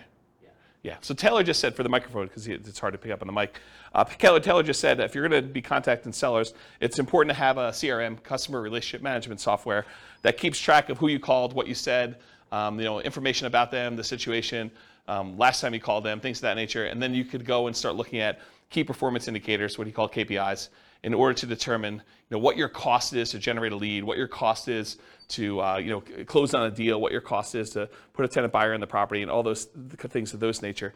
I don't know if I'll cover it in the marketing class, but I do have a class I taught before, and I have a spreadsheet that allows you to analyze the entire profitability of the entire business model for doing off-market deals, where we talk about all the different steps, the stages of acquiring properties, how much time and how much money you spent in each stage, and then on the output side, like what the profit was on that deal and how much time and everything was spent in those things too. And you can go ahead and change the inputs of all the different marketing you have, and it will trickle out and do it'll do calculations to show, if you go and spend $2,000 on postcards instead of $1,000, how that kind of impacts the number of calls you make and the number of credibility packs you send out and the number of motivated seller presentations you've made and follow-up calls and closings and then all that, how many deals you end up with. And so it does all those calculations for you and it shows you your overall profitability. And if you haven't done that before and you're really going to do this business model, I would strongly recommend it because it kind of gives you some insight into how to do it. So thanks, Taylor. Any questions on skills? Cool. Stability. So I went and looked up his name, Shane Parrish from Farnham Street. After like 4 classes not knowing his name, I feel embarrassed, but so I went and looked up his name. So he wrote a blog post, and he talked about this idea of things that are actively or passively stable. And the examples he used in the blog post was a boat. A boat, if you're on a boat and you don't do anything, you're not going to drown, right? The boat's just going to kind of bob up and down. So that is passively stable. It's stable. You don't have to be actively doing anything to remain stable there. But a jet fighter is actively stable. If you don't take your hands off the controls, you don't do anything in jet fighter, you're going to crash, you're going to die. Right? And so the idea is that are things actively stable or passively stable? And real estate in general, I think, is actively stable. If you don't do anything to your properties, if you don't like pay any bills or anything like that, you don't pay your taxes, you're going to lose the property. They're eventually going to take over the property from you for a non-payment of property taxes. But on the spectrum, though, there's like certain strategies that are more actively stable than others. And so I think creative financing is a very active type of strategy where you have to be doing things with the properties, otherwise you're going to get a lot of trouble. So some strategies are more active than others. For example, subject to lease options, lease purchases are more active, in my opinion, than owner financing kind of stuff. In both cases, you have to do stuff, but I think there's a lot more activity with subject to lease options, lease purchases as examples of that. And then the traditional examples I've used in other classes to kind of describe this is amortizing mortgages versus balloons and interest-only loans. An amortizing mortgage, if you just make the payments for the 30 years or 15 years or whatever it is, the mortgage will eventually pay off. With a balloon or an interest-only loan, if you don't do something when that balloon comes due, there's a problem. You're going to have a real issue with that. So I think on the scale of those, one of them is much more active than the other. And then like buy and hold versus flips or lease options or BRRRR, buy and hold I think is less active. They're both active, but less active than doing a flip or doing a lease option or doing a BRRRR. Okay, any questions on stability? Cool. Scalability. So how scalable is creative financing? At first blush, you may think to yourself, hey, with relatively small amount into the deal, I could do an unlimited number of these. It's infinitely scalable. I'm not limited to do 10 loans. Maybe, right? I think one of the issues with scalability with creative financing is deal flow. Are you able to find enough deals to make this work? Maybe, maybe not, okay? And to a lesser degree, the down payments and reserves you need in order to do these deals. That's going to become a big factor when I run numbers here in a little bit. You're going to see that if we actually reduce the amount we need in reserves, we do a lot more deals. So you can do that. So spending enough time on marketing to find these unusual deals, finding enough quality deals, because not all of them are deals, having down payments, reserves, money for repairs will mean more possible deals. So the more you have access to resources, the more deals you might get that you could possibly do. Otherwise, you may have to wholesale them or abandon them. And so from that perspective, it's harder to scale, slower acquisition speed. But it can be done with relatively small amount of capital that can usually be reused after each deal. It's usually delayed, but you buy a property, 4 years later, the tenant buyer cashes you out, you get all your money back, now you're really flush, you can go do more deals. Certain exit strategies like lease options may help provide some replenishment of cash, option fees from tenant buyers as an example in the short term. So what I mean by that is a lot of times when you buy a property, you put all the money in to acquire the deal, the marketing, the closing costs, your holding costs, your reserves, whatever it is, and then you go out and you find a tenant buyer. When you find your tenant buyer, a lot of times your tenant buyer is going to give you an option fee themselves. They're a tenant buyer, so they're a tenant wanting to lease option the property from you. So they may give you $500, $1,000, $5,000, $10,000, $20,000, $30,000, whatever it is that you negotiate with them in order to have the option to be able to buy the property. And that usually does get applied toward them purchasing it, but it's money you can use right away. Right? So it's money that you can actually get a refund or rebate, and sometimes even more than you used to acquire the deal, but I would think that would be exceptional, that don't rely on that as a rule. But you might get some money back right away in order to fund your business going forward. Make sense? Okay. Let's see. Since it requires a lot of manual labor, it's typically not considered a scaling wealth building strategy directly.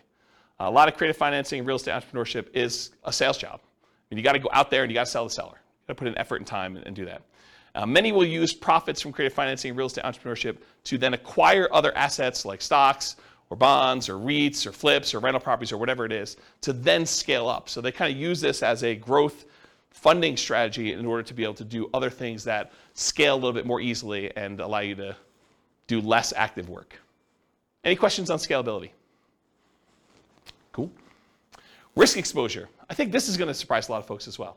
So overall, I would categorize creative financing as a high risk rating. High risk. Why? Because I think it has all the risks of a lot of other strategies, plus some additional ones you don't have elsewhere. So for example, because we're putting so little in the deal, we have amplified returns. If you're positive and the returns are going well, those are amplified in a positive direction. Those are good. But because they're amplified, if it goes against you, it's amplified negatively. You could put $3,000 into a deal and lose $10,000. Okay, so it's amplified both ways.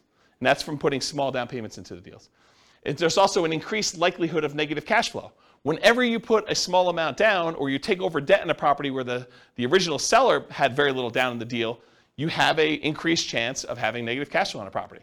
And so we like to refer to these as deferred down payments. If you had put 20% down or 25% down, they would be positive cash flow and you wouldn't have negative cash flow. But since the original owner only put 5% down and a year later they're selling it to you and now you're taking over the debt, maybe they only have 5% equity. So it's like you put 5% down. So you could have negative cash flow on this. And they may still have PMI and things of that nature. So whenever you have small or no down payments, a lot of times you're going to have negative cash flow. There's also a limited selection of the deals that come across your desk. It's not like you're going out and you're picking the most primo, the best possible property you can buy that has the most amazing cash flow. No, you're putting out marketing and like one person comes forward who's motivated, and that may not be the property that you would have otherwise picked as a positive cash flowing deal. It may not have really good like price to rent economics. It may not be the best rental property, but they're willing to sell it to you creatively. So it may not be a deal that you would otherwise have picked if you had a choice of everything in the MLS. And so for that reason, it may be more negative cash flow. Okay? It can be slightly worse financing or interest rates than what you could get today, depending on where the market is. I mean, imagine for a minute, we were at reverse market where we didn't have all these really low interest rates. We had really high interest rates and all this stuff from 2 or 3 or 4 or 5 years ago. And those are where most of your motivated sellers are coming from. And now interest rates are at 2 or 3 or 4%. But those other ones were at 5 or 6 or 7. Well, they could be worse deals than what you could get today if you went out there.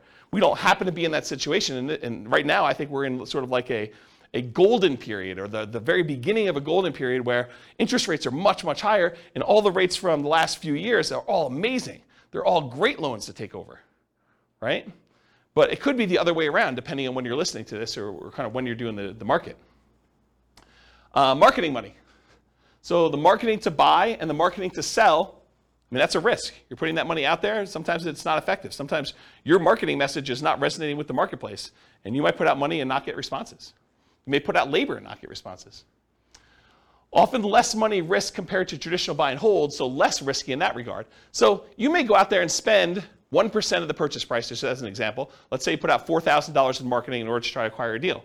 You're like, $4,000 in marketing, that seems really, really high.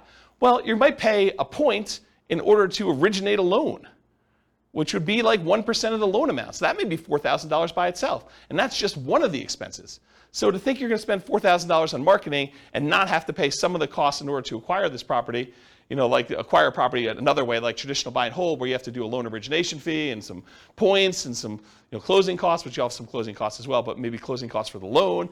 All these other expenses, $4,000 might be a little bit cheaper is what I'm trying to point out to you. Okay? You might have possible rehab risk. You didn't know that there was mold or that they were smoking meth. It could be a surprise. So you have some of the rehab risks possibly in there too. You have interest rate risk while you're creatively financing. So before you can sell the property to your tenant buyer and get out, or before you can go refinance yourself because you want to keep the property, you don't want to sell it anymore, interest rates may rise during that time. So you have some interest rate risk while you're doing that. Prices can decline during ownership. You bought a property at a 5% discount and property values went down, since you acquired it. That's a risk you have. And rents could go down. You have a potential for rents going down as well while you own the property. So I think you have those risks. I mean, these are not unique risks to this strategy, but they are risks of this strategy. And I think you have some that are unique to this, which I'll get to here, but they're like not all unique to this particular one, right? Some of these price decline during ownership or rent decline, and I think that's any type of buy and hold. In some cases, you might have your credit at risk. If you're going to get owner financing and they want you to personally sign and personally guarantee the loan, now you have your credit at risk for doing that. If you're doing loan assumption, that's credit at risk, right? You went and you got the formal assumption of the loan from the lender. I mean, now your credit's at risk. Let's see. Your reputation at risk. If you tell the seller, look, I'll make payments on your underlying loan subject to, and you don't do that, that's a problem. That's your reputation. And then you have all the typical tenant and property management risks. So all the ones you would normally have buying a property and renting it out. And then you have the risk of loans being called due, which I think is relatively unique to this. If you're buying a property subject to, they could call the loan due. And you got to figure out what you're going to do if that happens. Any questions on risk exposure? I have a question. Yeah. It may not be exactly related to this, but would be kind of, so are assumable loans a thing anymore still? My parents did this in the 80s. So like, I just feel like now there's an opportunity of people who had 2% or 3% loans coming in and being able to assume that loan. So the question is, are there assumable loans right now? Yeah. FHA loans are assumable. FHA, but only certain types of loans? Is that basically what it is? Yeah. Okay. Yeah. I mean, and they're qualifying assumable, so you need to qualify. Right. Okay. And so you'll take over. What's gone is non-qualifying assumable loans, where anyone can come in and just sign something. Like when in the 80s when interest rates were so crazy, I asked my parents how they ever bought a house. It was because they assumed most of the loan and only, but they said that $16,000 was taxed. The interest was like 23% when they bought that house. Yeah. Yeah. Actually, I had a buddy, he got one of his buyers to assume a VA loan with like a 2.3% interest rate. Yep. This was just a couple weeks ago. So, Did he have VA benefits? yeah. Yeah. So like the guy had VA benefits and the loan was a VA loan. Yep. So he was able, that's why he was able to assume the VA So loan. it's just certain types of loans though. Okay. Yeah. I just was I never even heard of that. Yep. So, cool. Yep. They're qualifying assumable, so you need to qualify. And a lot of times you need to pay a fee. So the bank's going to ask you to do a paperwork fee in order to do that, whatever that is. Any other questions? I have a question. Yeah. It seems unlikely in this environment because of high prices Yeah. that there would be good subject to candidates. Is What do that you mean? true? Well, So the because question they for the don't have microphone. equity in their house, so it'd be kind of crazy for them to walk away. Well, I guess if they lost their job and they have no money, they can still keep their credit. Yeah, so Scott's question is, in an environment like this, where we've seen massive amounts of appreciation, and people probably have a lot of equity in their property, for someone to be able to just allow you to take over their loan subject to seems unlikely. And that's not quite true, because what they may say is, look, if you give me the $30,000 in equity I have, you could take over my loan. And so you might be able to take over more things if you have some money to put down and be able to acquire that. And it may still make sense for you to do that. You could think to yourself, look, do I want to go and put 20% down to buy another property today and get 6%? Or do I want to do, $30,000 and be able to take over 3.25? And you may still want to do that. So yes, there are still options to do it. I do agree with you though that the more equity they have, the more creative you need to get in structuring that. The chance of them saying, hey, I'll walk away and give you, and I'm using that in quotes, 20% of my equity just because that's my loan balance, unlikely, right? I think you can, in some cases, capture some equity. They're willing to trade some of their equity for the solution to their problem. But 20%, maybe, probably not though, right? I think you're more likely to be able to negotiate something where you're buying at a discount. Like, I'll give you an example. I'm going to get to this here in a second, but imagine for a minute that you go in there and you offer somebody to be able to take over their loan, start making payments on their loan at a 6% discount. Well, if they were going to go sell their property with a real estate agent, they'd be walking away from 6% sales transaction costs, right? So it seems pretty easy for them to say, well, if I don't do a deal with you and I go list it with a real estate agent, I'm going to net 94%. And with you, I'm netting 94%. And it's going to be done tomorrow. They may prefer to do that, right? So so what's the difference between 94% and 93%? Not much, right? Especially since the value is not exact. What's the difference between 93 and 92? Yeah, and especially if they need work on the property. And or maybe they don't know the value of what it is right now. Maybe they think it's a little bit lower, a little bit higher. I mean, it's hard to say. And you have unrealistic sellers who think that their property is worth, $50,000 more than the one that sold across the street, who has, backs to a park and has all sorts of crazy stuff, and theirs doesn't. and they think that theirs is worth that. But then there's sellers that are like, I don't think my house is worth quite that much. And the inefficient real estate market is part of what allows us to do some of this stuff. Okay. Yeah. So now, I know I'm not at all well versed in legal things. Yeah. And Neither am I. I'm not an attorney. I know you would talk to an attorney and you try to have this written up really well, but one of the things that I feel like keeps running in my mind is like, what if the seller dies and you're the person buying the creative financing? It should be written in some way, but I just feel like sometimes things get weird. Yeah. When people die. This seems like an additional risk of like, you're not going through an institution, your loan isn't held by some bank where it doesn't really matter who the person is. You now have this like individual entity that Rachel, a family comes involved, and then there's probate. Yeah, Rachel, I'm pretty paranoid too, and I come up with all sorts of like weird situations that happen. But honestly, that is one I don't actually have a problem with, because my understanding, and I had a client of mine die while they were selling a house with me, and what happens is the paperwork is written such that the obligations they had get passed on to their heirs. So it's already pre-existing in the paperwork that I was using to do that, and I would assume yours would too if your attorney did it. So the obligation for the owner financier, whatever you had agreed to them, is now an obligation of their heirs. And it's not like they could say, we've changed our mind, we're not doing that. They may be motivated to get out of the deal, and you may be able to negotiate paying it off at a discount or some other benefit to you, but it's not like, I don't personally have that one worry. I have a lot of other worries, and you and I could probably get together and talk about all the crazy crap that could go on in the world and how bad things go, but that's not one you and I share. Yeah. Okay. That's great. I will Okay. let that go that I could legally have Yeah. people, like, Yeah. sure that's not a problem. Yeah, I wouldn't worry about that one. Well, you hear like in probate, it's like this person has a car, you inherit a car and you can't sell it for 6 months because they didn't have a will, and it gets confusing. Yeah, Rachel's talking about some weird probate situation with selling car stuff. I don't know anything about that one, but I don't have that worry. But this is like the list you make for your attorney, right? The questions you come up with, you like list all the ones you have, and then when he gives you an answer, you're like, oh, well, that opens up like 94 other questions I got for you, Mr. Attorney, Mrs. Attorney. Let me go down that list, and you just have that list, right? And I think you go down there and you feel comfortable. And I don't think there are many things in this world that are like risk-free, right? You decide like where you want to live on the risk continuum.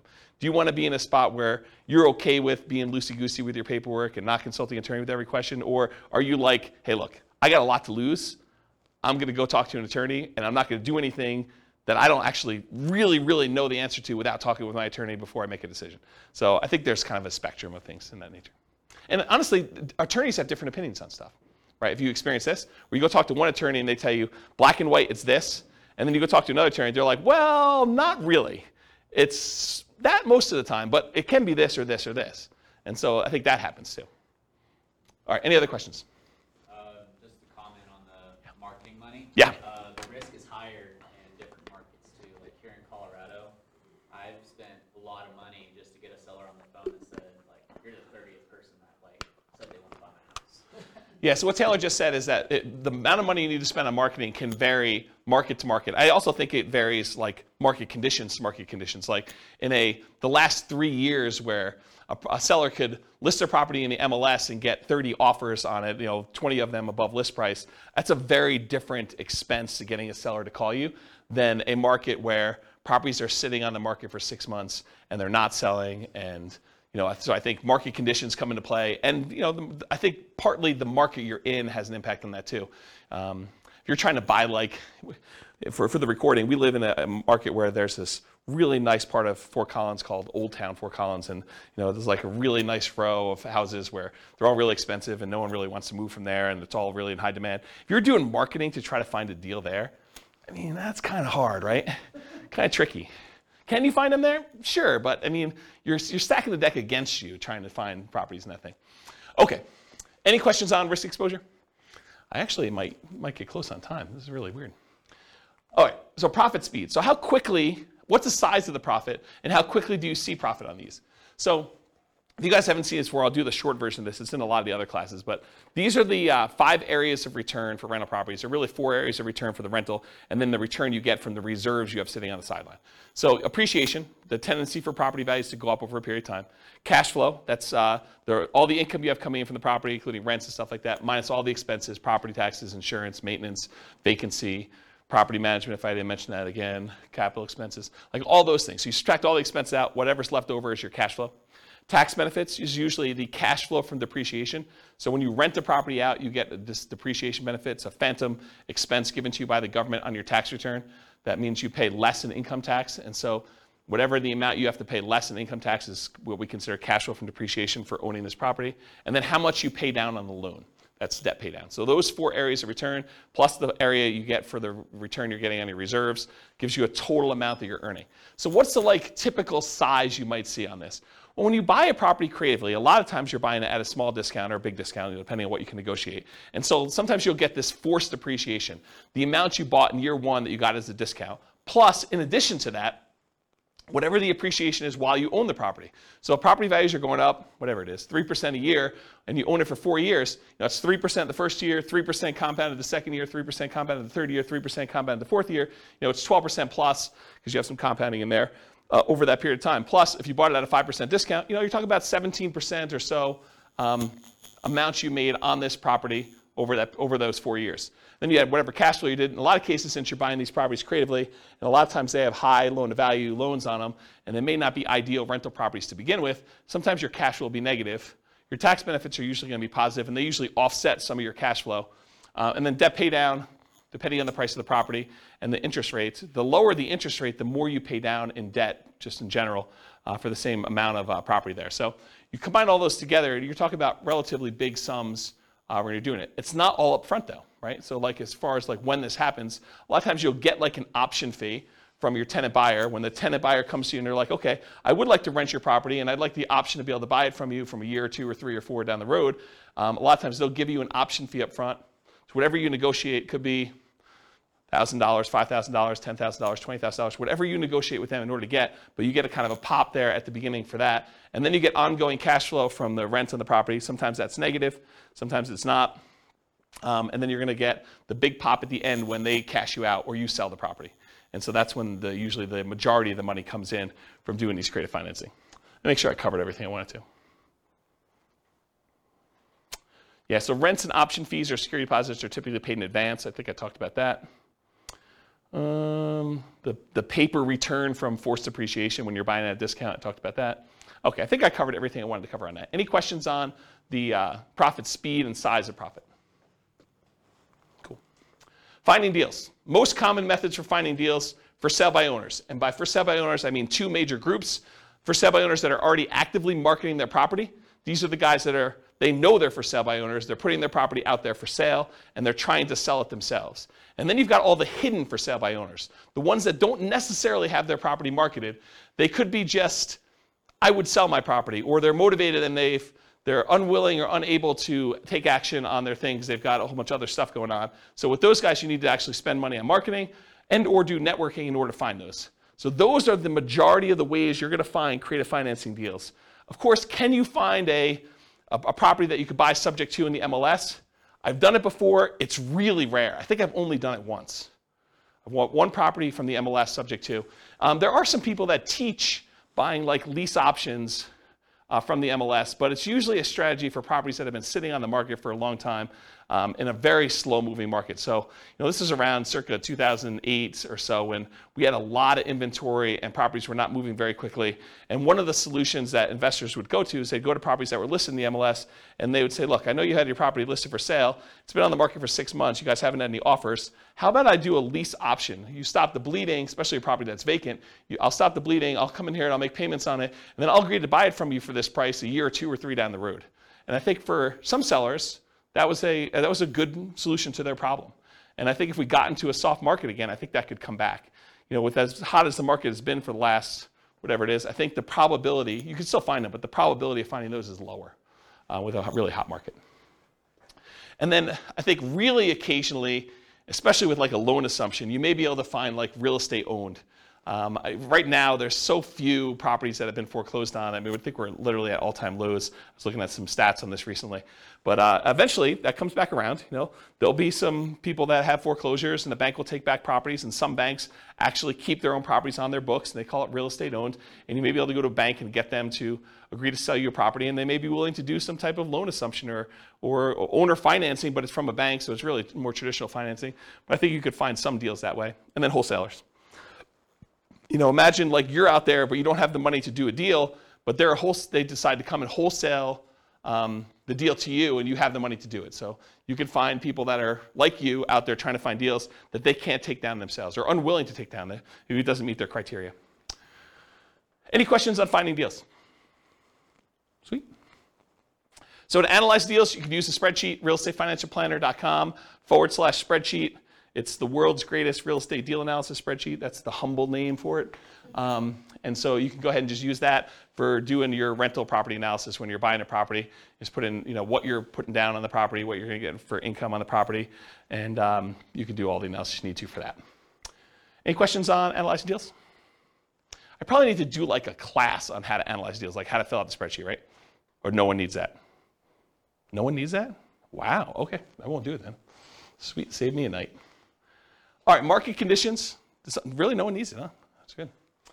Market conditions. So, and ideally, markets where you can find properties with flexible sellers willing to accept creative financing. I think that's the definition of the markets that work for this. Markets with at least decent demand. Sometimes you can find deals, but it's really hard to liquidate the deals, and that's why you can find them. So I think you have to kind of balance those out. You need to find a deal that's good enough where you can actually make the deals work on the exit side.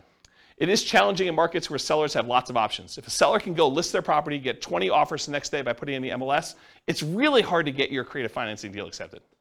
Really hard, right? I mean, if they have options of 20 offers, 5 of them are all cash, above asking price, no contingencies whatsoever.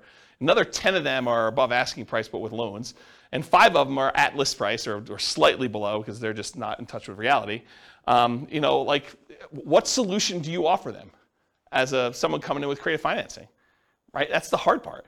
You need to have a solution that you can offer to somebody that solves the problem. And if they have the ability to solve their problem another way, it's going to be really tricky for you. And then also a challenging market is low buyer demand. If you can't get rid of your property, if you can't put a tenant buyer in there, that's problematic. If it takes you 6 months to put someone in your property, that's going to be just going to be a challenge for you. You can make those numbers work, but you got to buy those deals a lot better. Okay? Any questions on market conditions?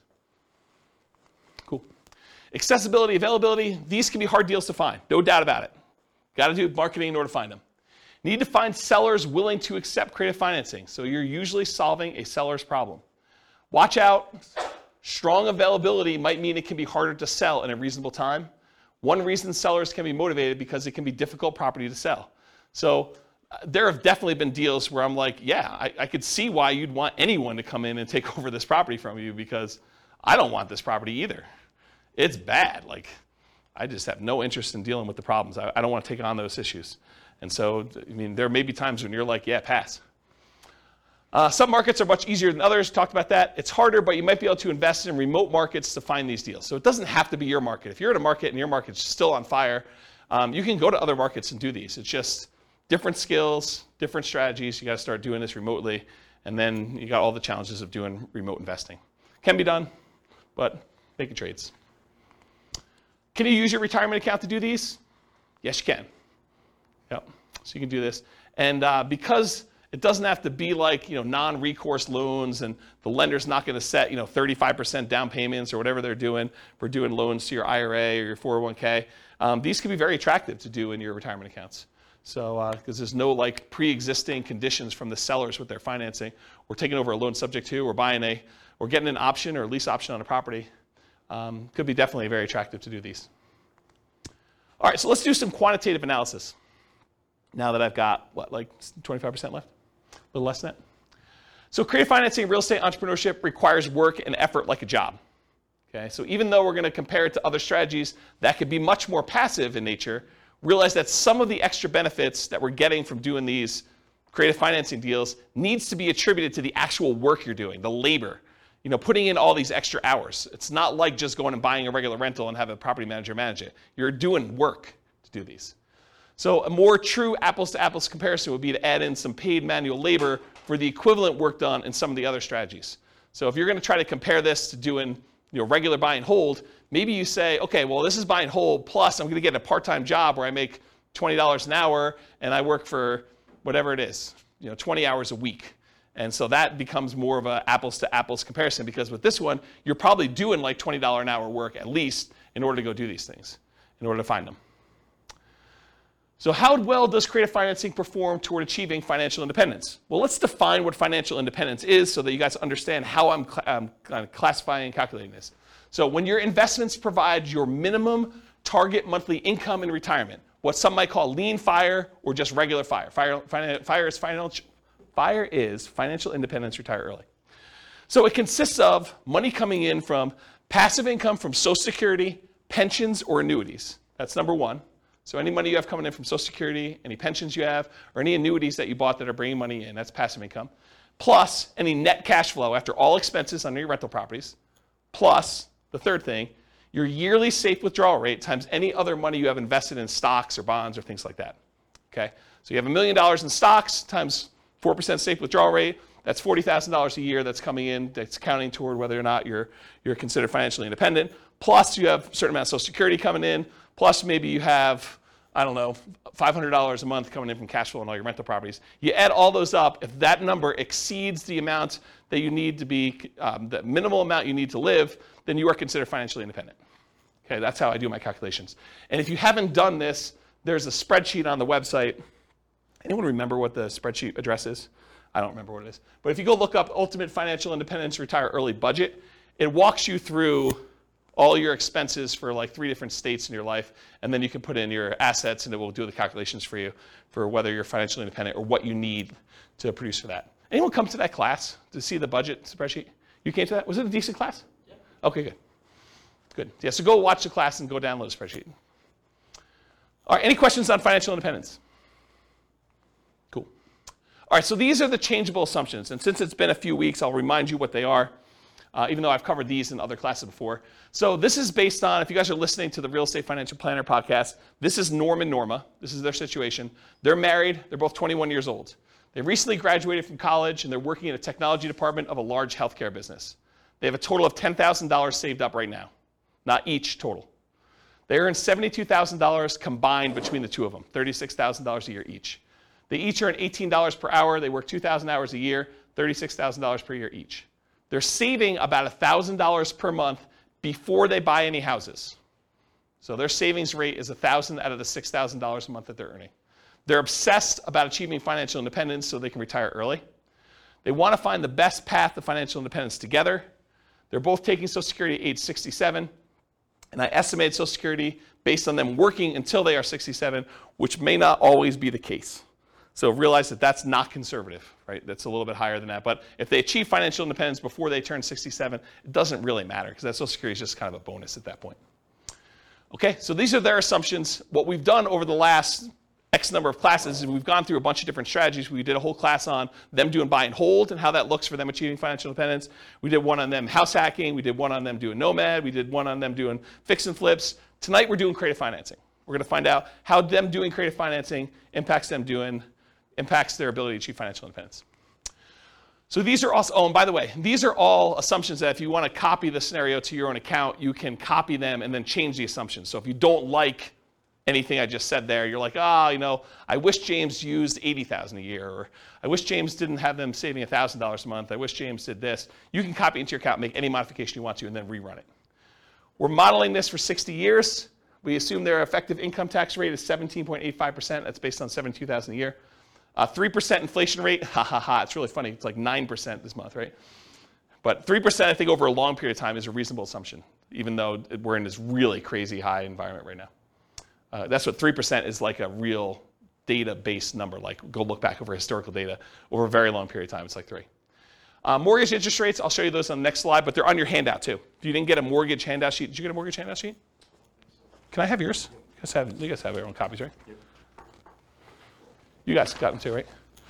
Everyone got a mortgage sheet? We'll talk about those in the next slide, but those are the interest rates I used. Then a 4% yearly safe withdrawal rate. We're saying they need $5,000 a month for their target monthly income in retirement in today's dollars. So that does increase with inflation over time, but it's really like $5,000 in today's dollars. And their ideal lifestyle, if they can get there, is $10,000 a month. I'm not going to use that in the presentation, but that is a true statement. Okay. This is the mortgage rate handout sheet. In the middle section, it shows you all the different interest rates for the different loans for owner-occupant and for investment properties and stuff. So those are the assumptions I've used on the different classes. Today's class, I think we're using 5%, which is sort of like a between the investor loan and the owner-occupant rates that are even on there. Because we're assuming we're coming out of like a really good interest rate environment. I didn't want to handicap them too much, but I didn't want to use like 2.5 or whatever it is, because I didn't want it to be too good. Okay, so really young eyes, whoever can read this. What's line 3, Rachel? Okay, so here we go. $375,000 property value, and that's the purchase price, although they're going to be buying at a discount, which I'll talk about here in a second, and it goes up at a rate of 3% per year. So I'm assuming appreciation rate is 3%. I'm being really, really modest, in my opinion. I think that's conservative.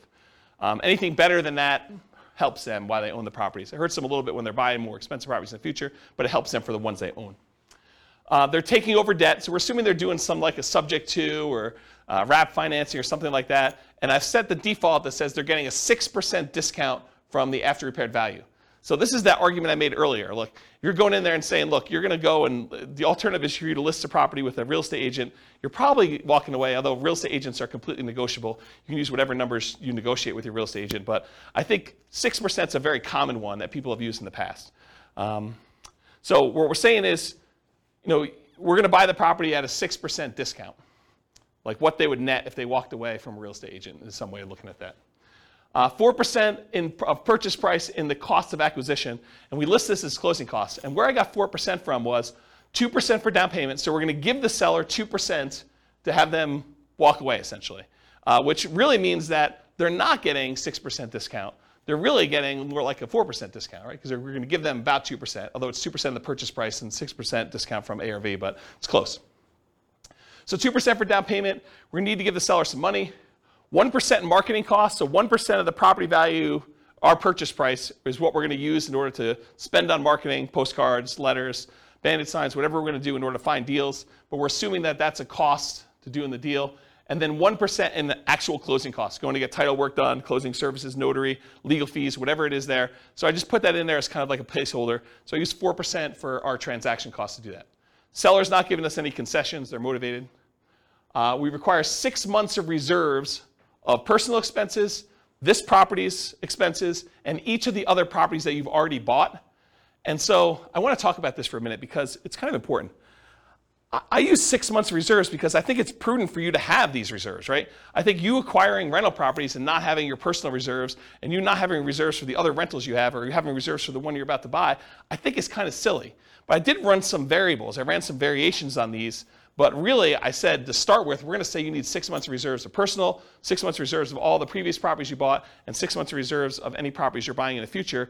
I think that's prudent to have moving forward. And so you need to have all those reserves in order to be able to buy the next property. No debt to income limitations because you're basically taking over debt. So you don't go to the bank and qualify, so there's no DTI calculation that's going to limit you purchasing things, which did exist in other scenarios we ran, right? Buy and hold, nomad, house hacking. We looked at your DTI to make sure that you could qualify. In this case, we don't, right? We're not doing DTI because you're not qualifying for the loans. We're not doing loan assumption in this example. You're getting 1.5% of your purchase price back as a rebate from the tenant buyer when buying. So after you buy the property, I'm assuming that your tenant buyer is going to come up with at least 1.5% down. In this case, it is 1.5%, but I think that's a fair number to use. It's going to be about $6,000, something like that, right? This gets applied to a credit when they buy it from you in 4 years. Now, the math, the way that we model this is not great for how we give the credit back, but I did include it in a really rough sort of way, but it's not perfect. I just wanted to warn you about that. We're using a 5% interest rate that you're taking over on the loan and that you are paying PMI. They do have PMI on their loan. They didn't put that much down, so they got private mortgage insurance. We're using a 360-month loan, 30 years. $2,600 per month in rent, but rent also increases at that same inflation rate, 3% per year. You're likely to have negative cash flow if you ignore that upfront option fee you got and you ignore cash flow from depreciation. So a lot of folks, a lot of creative real estate investors will think about that option fee as some offset to their cash flow, right? If you get, as an example, if you get $2,400 as an option fee, isn't that sort of like an extra $200 a month for the first year in rent? So if you were like negative $100 a month on rent, but you got $2,400 in the option fee, it's not really negative $100 a month in rent if you really got the option fee up front. You just got like prepaid rent up front. Now it does count as a credit to them when they buy, so it's not like it's really that way, but it does offset some negative cash flow.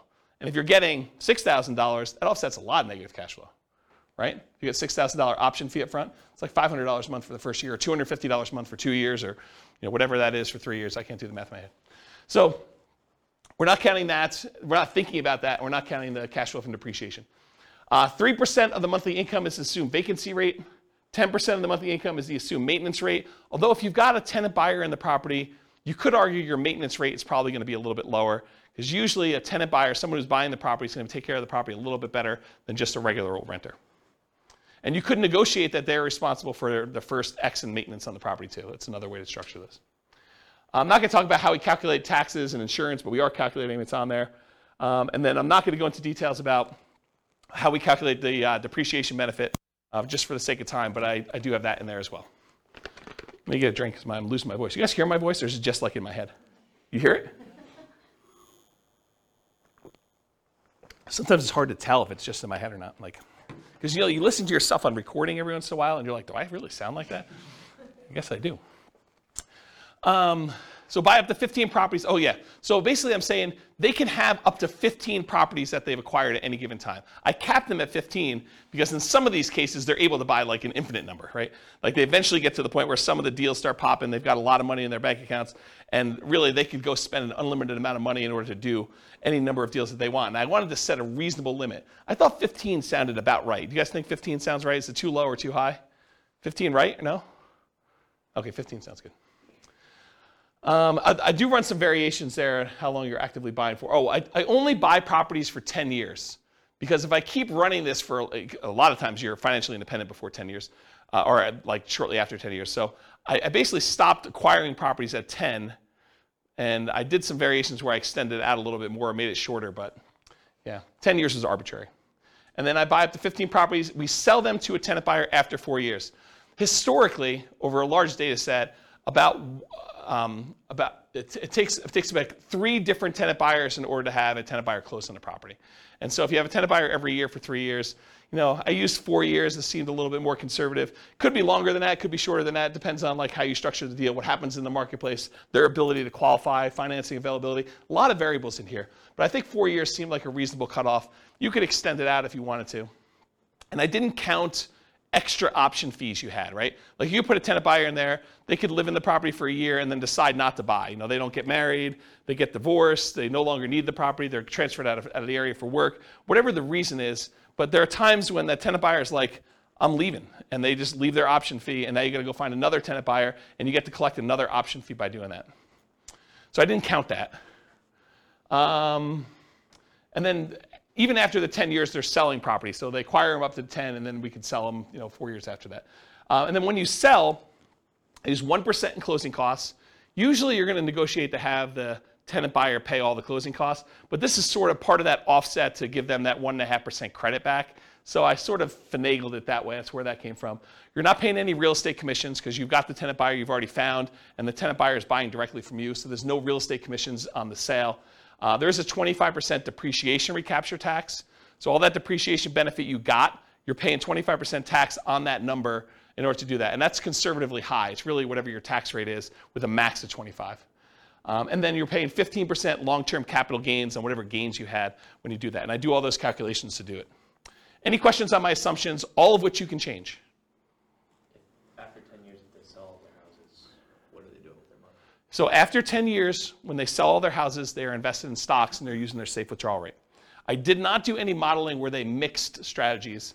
The challenge with this stuff is there are so many different variations. Like once they're done doing all this stuff, do they do short-term rentals? Do they nomad? Do they house hack? Do they do buy and hold? Do they do hard money loan lending? Do they, what are they doing after this, right? And so, I mean, I could sit here and teach classes for weeks just with, oh, now they're going to do this. And you're like, okay, I'm not coming to that class. I came to the last one where they did something really, really similar, right? So this is sort of like pick one and stick with it. But I will add, you could go and model whatever you want, or if you're unwilling or unable to do the modeling, get me on the phone and we can do a paid consultation or something to do it. So, all right, any questions on assumptions? All of which are changeable. Cool. All right, now I'm going to run through the numbers from previous classes really quick. I'm not going to go into really crazy details, number one, because of time, but number two, also because if you go watch the buy and hold class, I go through the assumptions for how to get all of these. If you go through the house hacking class, I go through all the house hacking ones. You go through the Burr one, I go through all the Burr ones. So like I walk you through exactly how we do all that, and then at the end I'm going to show you the ones for creative financing, which I will take some time. So if they did all stocks and didn't buy any real estate, it takes them 40 years in order to be financially independent. If they go and they do buy and hold strategies, there's a whole bunch of different strategies, everything from buying one owner-occupant property and buying stocks, that takes 33 years. Buying 20% down payment rentals, that's 31.42 years. Buying 25% down payment rentals, that's a little faster at 28.67 years. Buying 15% down payment rentals with PMI as an investor, that's 33.5 years. There's a whole bunch of stuff where then you buy an owner-occupant, then you buy 20%, 25%, or 15% down rentals. Those are a little bit faster or slower depending on which one you're comparing it to. There's a whole bunch of ones where you do short-term rentals. Those are really fast, 23 to 24 years for those. There's ones where you buy an owner-occupant property, then you do short-term rentals. Those are a little bit longer than you just buying straight short-term rentals, but you kind of get the idea.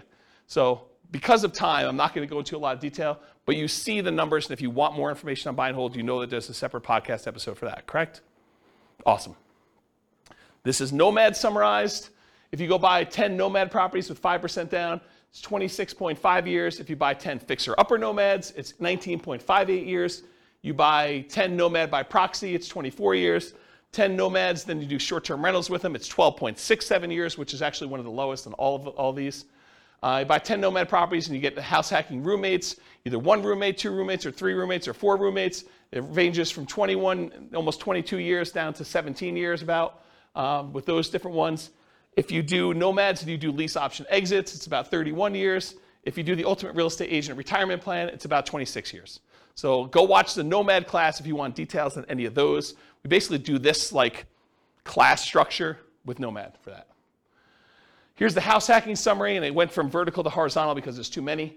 And so it shows you all the different house hacking ones. I'm not going to go, but basically it's like how many different roommates you have and how many different properties you buy. So there's a whole bunch of variations on that, but here's the house hacking ones.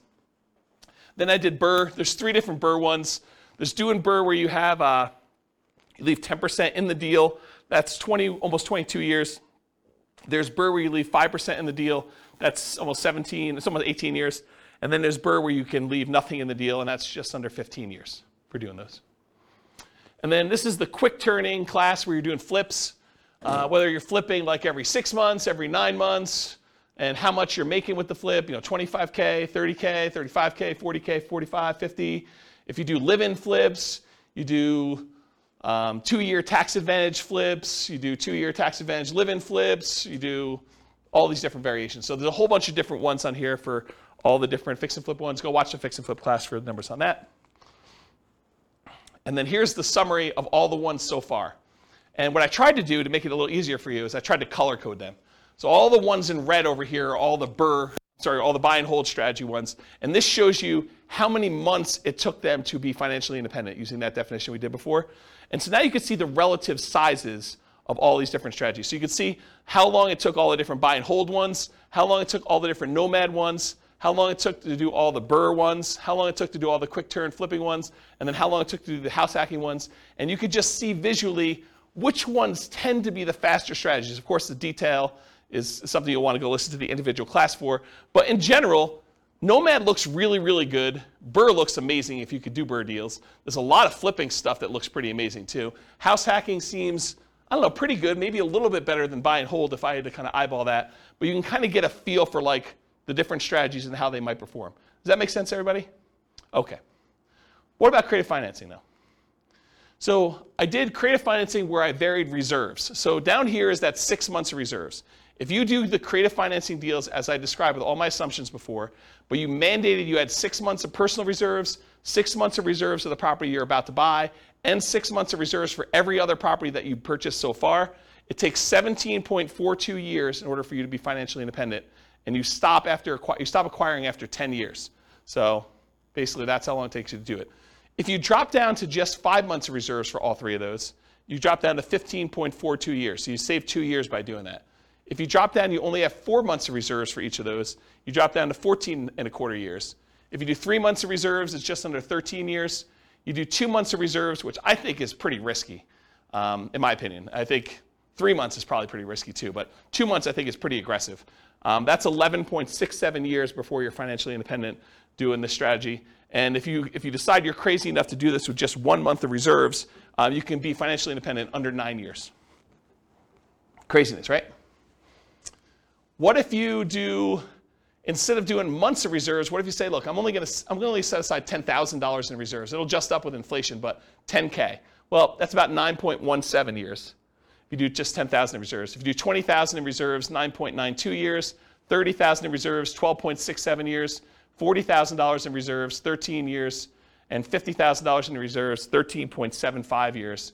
So you can kind of compare those. And then the ones below it are all the 1 month, 2 month, 3 month, 4 month, 5 month, 6 months of reserves instead. Okay, any questions on those? All right, last one I think.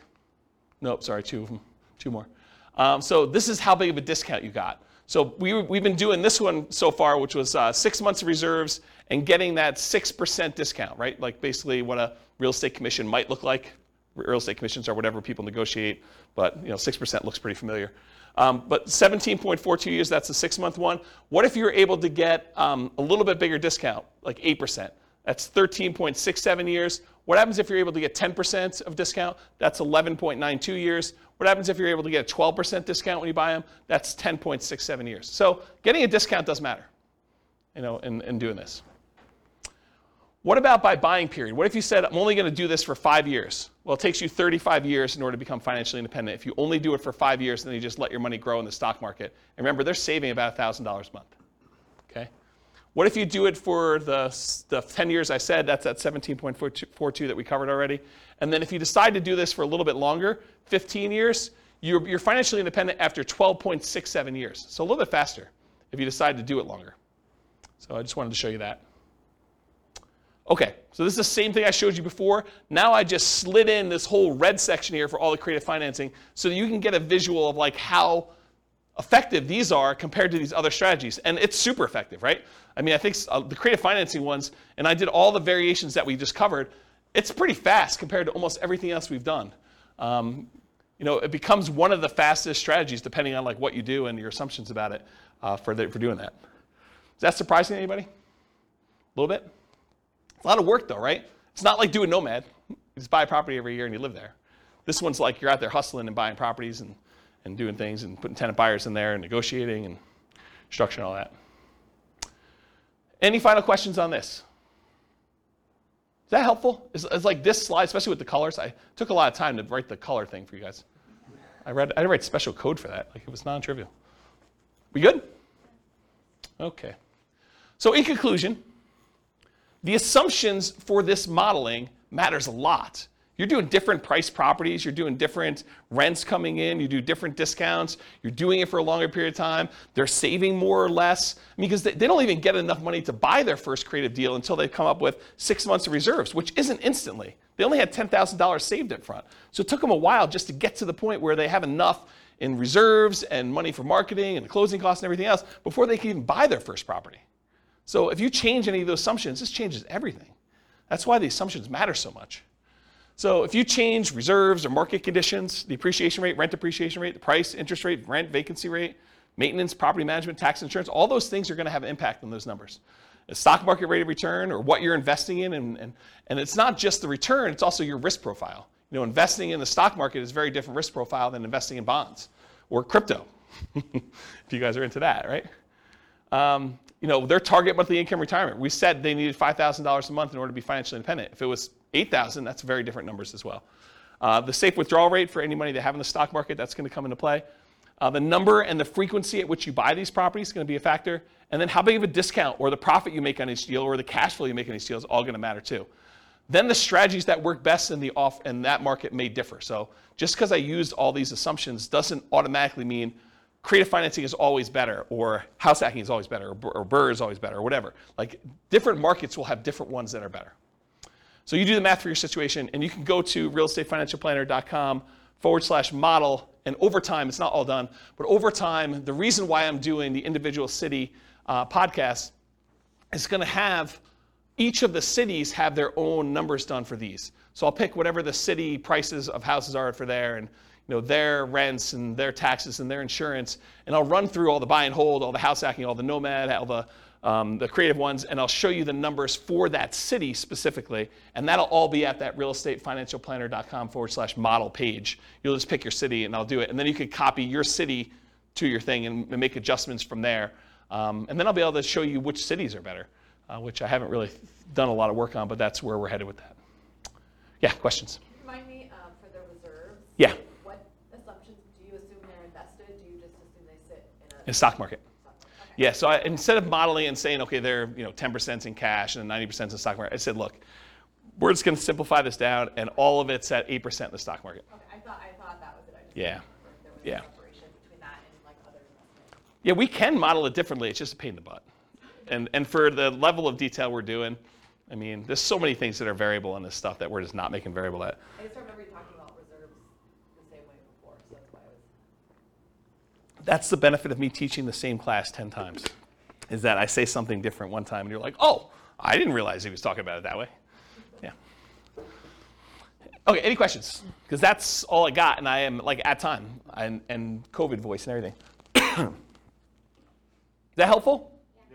Like a crazy creative financing class? Not probably what you were expecting coming in, right? You thought I was going to teach you how to do creative financing, which I may still do in another class, but this is sort of like, hey, now you know more about creative financing and the risk and scalability and how it performs, and I think this was the class that most people didn't know they wanted but do need.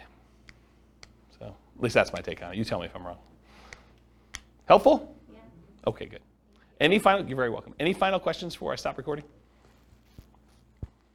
Awesome. Well, thank you all for coming. I do appreciate it. I will see you all next week for partnerships. With home prices up, mortgage interest rates up, and rents up, but not quite enough to counteract the higher prices and interest rates, cash flow on rental properties in Brandon is harder than ever. Book a call with the Real Estate Financial Planner to apply our proprietary 88 strategies to improve cash flow on your rentals. See the show notes for a link to schedule your call and improve your cash flow today. If you're a real estate agent, lender, or professional in Brandon that wants to help our real estate investor listeners, consider reaching out to learn about collaboration opportunities with this podcast.